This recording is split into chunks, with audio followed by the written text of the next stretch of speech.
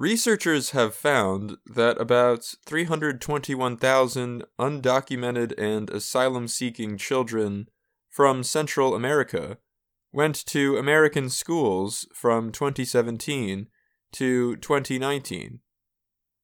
The research was by the RAND Corporation, a nonprofit group based in California. During that same time period, the United States saw a large increase in undocumented immigrants entering the country through the southern border, mostly from Mexico, El Salvador, Guatemala, and Honduras, the study says. The report estimates that 491,000 of the immigrants who remained in the United States were children, meaning just 65% enrolled in school. About 75% of the 321,000 students went to school in 10 states: California, Texas, Florida, New York, Virginia, Maryland, New Jersey, North Carolina, Georgia, and Louisiana. When inside the country, U.S. federal law guarantees children an education without considering their immigration status. U.S. Education Secretary Miguel Cardona said he supports undocumented students' right to a public education.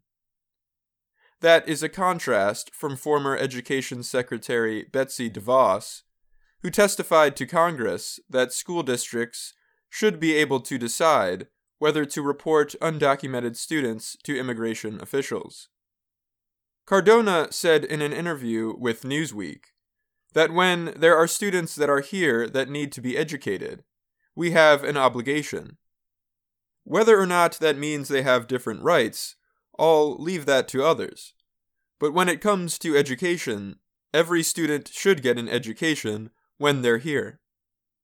Many states offer different levels of support to immigrants, both documented and undocumented, as well as to refugees.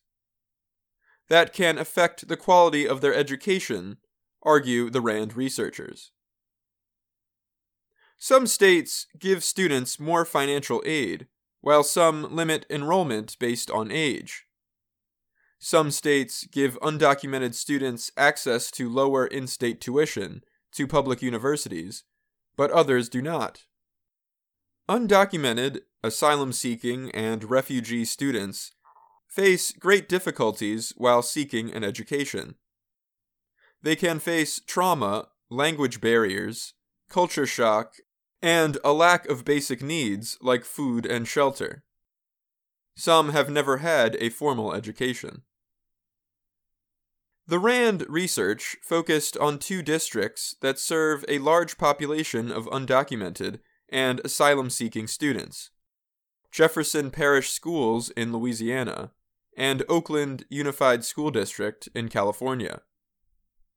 Both districts faced teacher and worker shortages, but the study noted several ways the districts were able to meet the challenges faced by that population of students. The 2 districts provided language supports to students and families, and guaranteed in-person enrollment. The districts also hired workers to help students with social and emotional needs. Many districts were not ready for the increase in undocumented students, the researchers say. RAND estimates that 2,000 more teachers and workers were needed in the 7 states with the largest number of new students to keep classes the same size. The study also points to a need for more teacher training, mental health services, and funding to districts with growing numbers of immigrants. The pandemic slowed all immigration to the United States in 2020, the study noted. But the U.S. has experienced an unprecedented number of migrants at the southern border this year, Homeland Security Secretary Alejandro Mayorkas told reporters in August.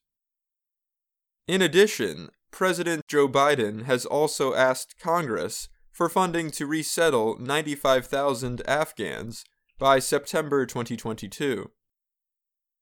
Leslie Villegas is an education researcher with the New America Foundation. She said that fewer than half of U.S. states track students with limited formal education, who are often undocumented immigrants and refugees. Without that information, Villegas said, it can be hard to know what sort of resources districts need to support those students.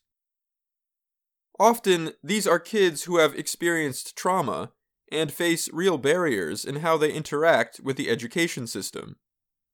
If they've ever interacted with the education system at all, she said. I'm Dan Novak.